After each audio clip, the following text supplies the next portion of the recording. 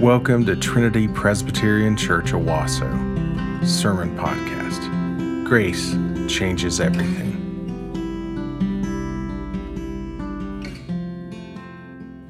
There's a legendary story that's told in evangelical circles that is often tossed around about a letter that was written in the early 1900s by the London Times by the editors who wrote a question seeking responses, and the question was, what is wrong with the world? And the legend goes that the British apologist G.K. Chesterton was one of the many responders who wrote, and he wrote back to the editors of the London Times, and he said, "Dear sirs, I am sincerely yours, G.K. Chesterton." Now, the real story is just as profound, but it's not as succinct. The real story is that G.K. Chesterton responded to a letter that was written by the Daily News by someone who called himself a heretic. And the anonymous letter questioned what is wrong with the world and invited readers to then respond, to which Chesterton was one of the many people over the coming months who wrote back an answer to this question. And in 1905, on August the 16th, in the Daily News, he wrote his own letter, and he titled, "What's Wrong?" And this is what he actually wrote. "In one sense, and in that eternal sense, the thing is plain. The answer to the question, what is wrong, is or should be, I am wrong. Until a man can give that answer, his idealism is only a hobby." Now, that longer quote doesn't pack the same punch that "Dear sirs, I am sincerely yours, G.K. Chesterton" does, but it does make the same point. And David in Psalm 53 is making the point that who among us is righteous? No one. No, not one. In fact, it was this very passage that Paul picked up where David refers to just the Gentiles in this passage. Paul picks up and says to both Jews and to Greeks, to both Jews and to Gentiles, to everybody around the world, who is righteous? There is no one who is righteous, he says in Romans chapter 3, verse 9. No, not one. And if we're going to understand the fool's denial, if we're going to understand the depth of the foolish heart, then we have to see 2 points that David tries to make in this passage. I'll call these points of perspective about wisdom. Point number 1, there is ground floor wisdom. Look at verse 1 with me in your bulletin or in your Bible. It says, "The fool says in his heart, there is no God." Now, there are 3 words for the word fool in Hebrew. This one is Nabal or Nabal. It's the story, of course, it refers back to the story of Nabal, who is Abigail's husband. And Psalm 53 is put after Psalm 52 and before Psalm 54, which speak of concrete events in David's life. And it's interesting that as Nathan Duke taught us last week, in Psalm 52, it says that when David was with Doeg the Edomite, and he came and told Saul that David has come to the house of Ahimelech. And in Psalm 54, if you read the top, it says, the scribal edition, it says, that when the Ziphites went and told Saul. So in 1 Samuel, if you go there after worship, or even now as I preach, if you look at 1 Samuel 22 and 23, it's the story of Doeg. And what's the story in 1 Samuel chapter 26? It's the story of the Ziphites. What is right between those two? The story of a fool whose name is Nabal. And so the placement of this psalm, scholars say, might have been that when David experienced Nabal not giving shelter to his men after they had been gracious to him. Now, the word for fool, when you read it here, Nabal, connotes the understanding that we don't think in terms of atheists like we think today. When he says there is no God. In the ancient Near East, when somebody said there is no God, it wasn't that they were atheistic, because nobody could imagine in the ancient Near East somebody would not believe in gods. It wasn't even a concept that they considered. Everybody believed in gods. There is no God here refers to the fact that they act as though there is no God. They act unwisely. Notice what it says in verse 1b. They are corrupt. They do abominable iniquity. This psalm is almost exactly the same as Psalm 14, except for verse 5.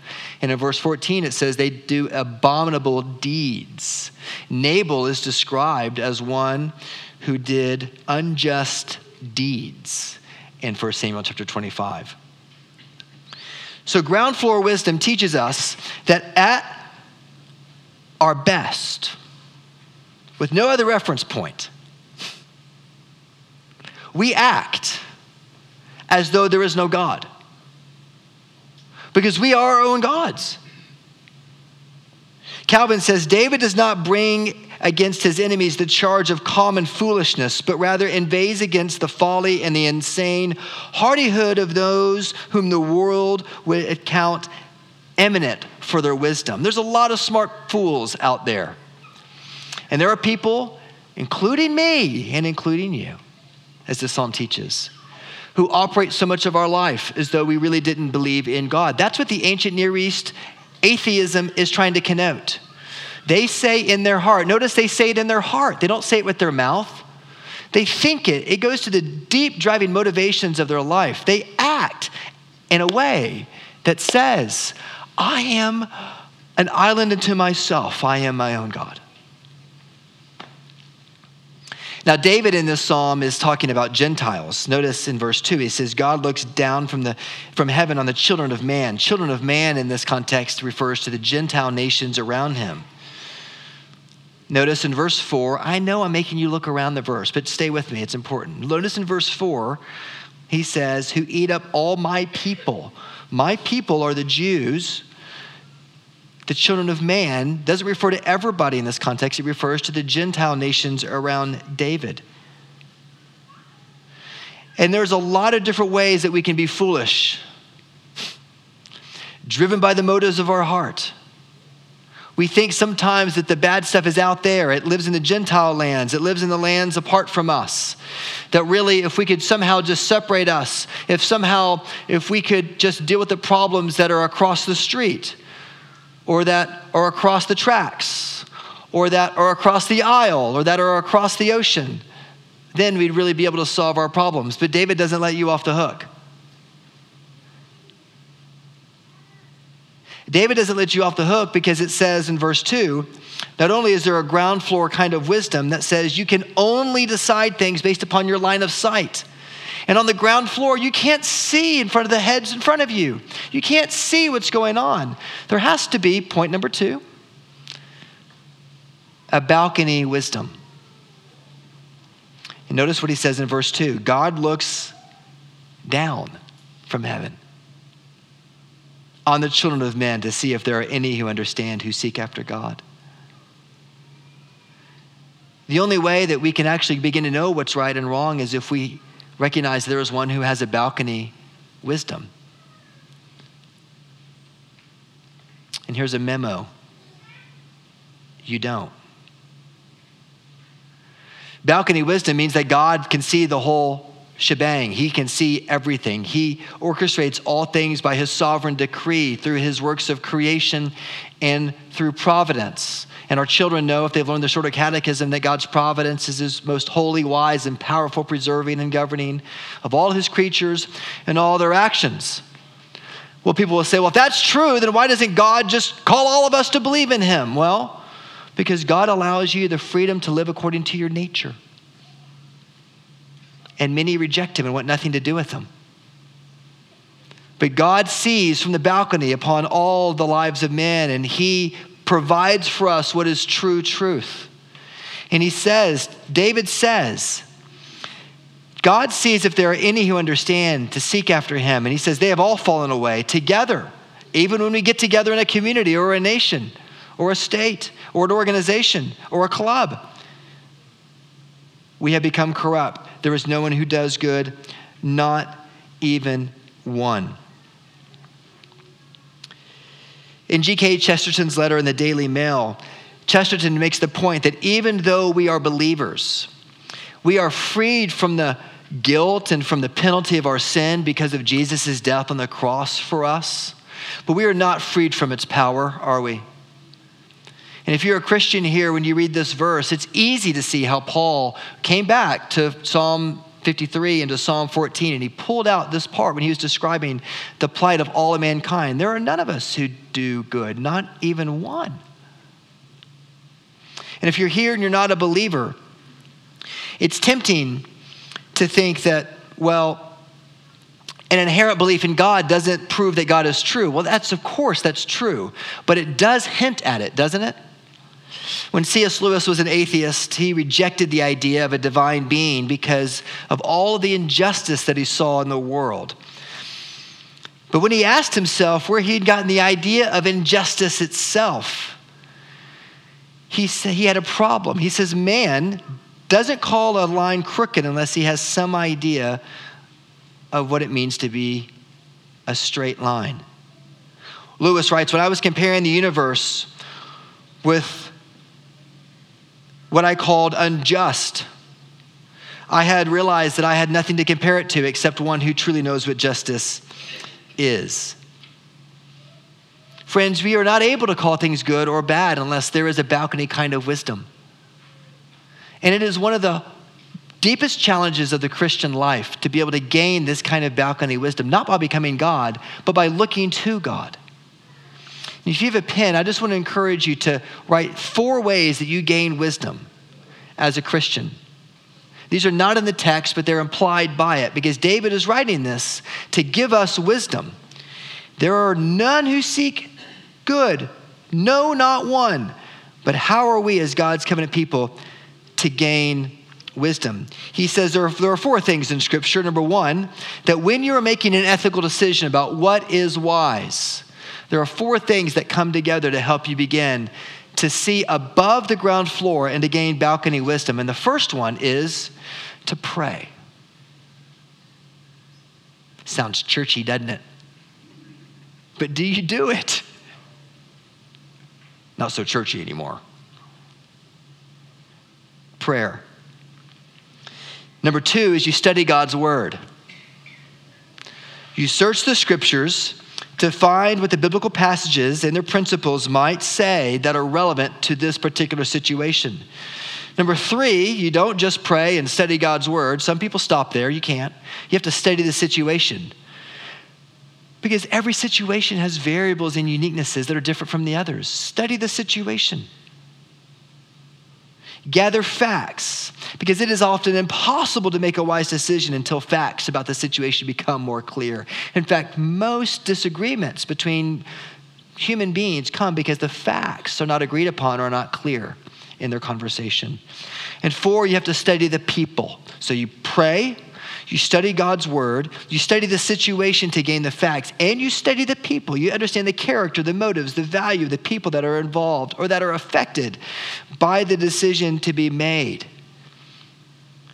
And lastly, you have to understand the goal. The goal, a bonus, here's a 5th. The goal of any ethical decision is that you have to understand that you are doing this not merely for your good, but for the good of your neighbor and for the glory of God. And so let's make an ethical decision. It's late at night. Guys in the room, over 70% of men in the church struggle with pornography. It's late at night, you're bored, and you're really tempted to look at porn. What's the goal? Is it for the good of your marriage, for the good of your neighbor, for the good of the community, or is it for you? Listen, walking in wisdom as believers in the Lord Jesus is so important because you know what people say when they look at the church today? They say, I don't see much difference. I go to work at this manufacturing plant with this other buddy who calls himself a Christian, and he seems to be stressed out about money just like I am. It is really interesting to me that when we think about Paul's own awareness of himself in Scripture, in the session meeting this week, we were talking about this together. You know, when Paul was converted in Acts chapter 9, he was knocked off of his high horse, literally, in Acts 9:6, and he, remember, Jesus knocks him out and says, Saul, Saul, why do you persecute me? And he says, who are you, Lord? And he says, I'm Jesus of Nazareth, whom you're persecuting. And he goes to Damascus for 3 years, and then he comes back, and he writes on his first missionary journey the book of Galatians in AD 49, thereabout. In the second missionary journey, he writes 1st and 2nd Thessalonians. And then Paul writes in 1 Corinthians chapter 15, when he's in prison, he writes this astounding statement of self-disclosure to the church, and he says to them, by the grace of God, I am what I am. For I am the least of the apostles, unworthy to be called an apostle because I persecuted the church of God. He writes that about AD 60. He's growing older, he's growing more mature, he's growing wiser. 2 years later, what does he write? Well, 2 years later in Ephesians chapter 3 and verse 8, he writes, he's 2 years older. He says, to me, though I am the very least of all the saints. So notice the progression. First he says, I'm the least of the apostles. Now he's older, and he says, I'm the least of the saints. Interesting, isn't it? And then later, he writes to Timothy in 1 Timothy chapter 1 and verse 15. He says, this saying is trustworthy and true, O members of Trinity, O guests, all those who listen and hear, deserving of full acceptance, that Christ Jesus came into the world to save sinners, of whom I am the foremost. Do you see the transition in Paul's life from understanding himself as a persecutor of God? He is growing more and more holy, no doubt by his outward actions, but he recognizes the depth of his heart is actually darker the older that he gets.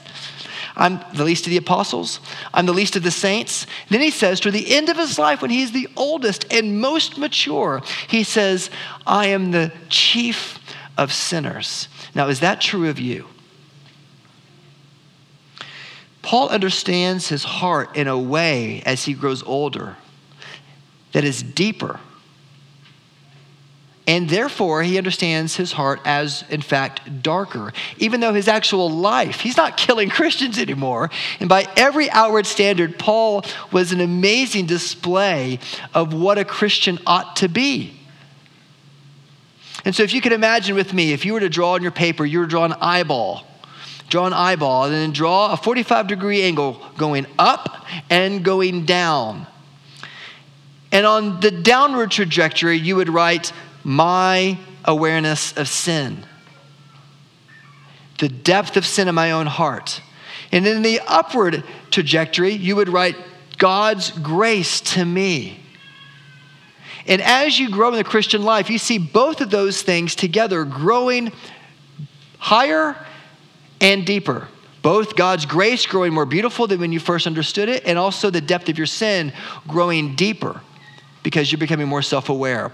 And then what connects those two lines? It's always the cross of Jesus, which as you get older, gets bigger in your life as you progress. Do you see how the diagram works?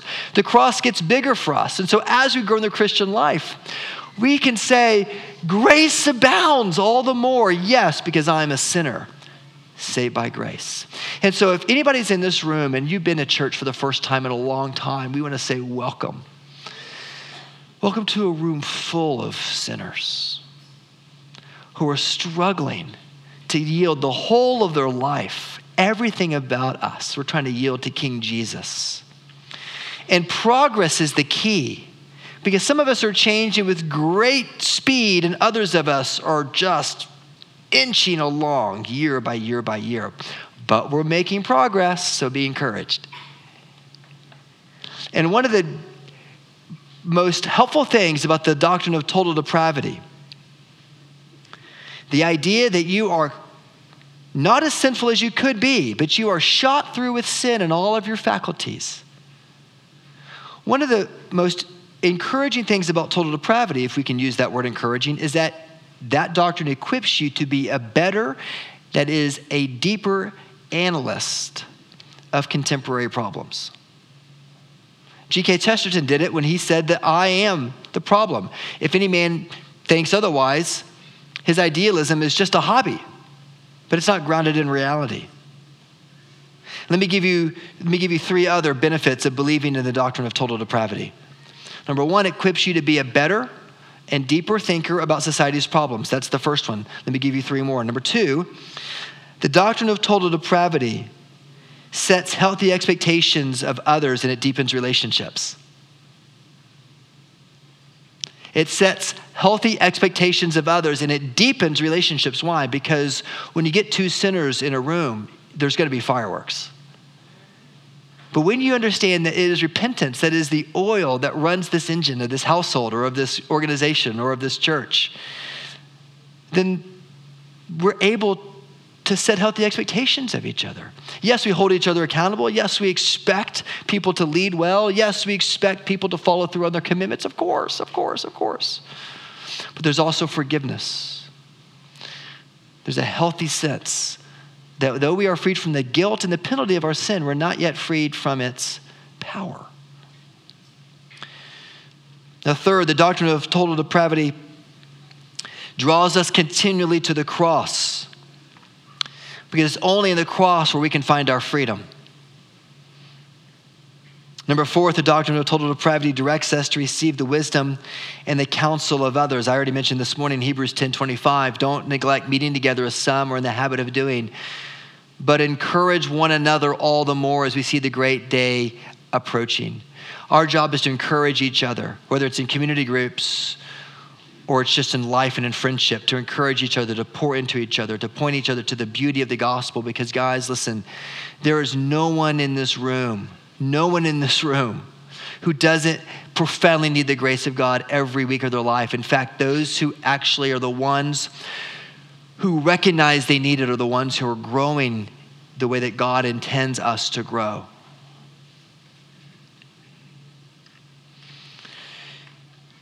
Now we could go through the rest of the psalm and we can take it and we can see the consequences of those who have no fear of God, who don't believe in God. It says in verse 5 that they are in terror, in great terror where there's no terror. In other words, they jump at everything because they're radically insecure and they're unmoored. They change their ethical standard quickly because they jump at people's opinion of them. It says, for God scatters the bones of him who encamps against you. You, it's referring now to you, O covenant people of God. That God will protect you from those who bite and seek to devour you.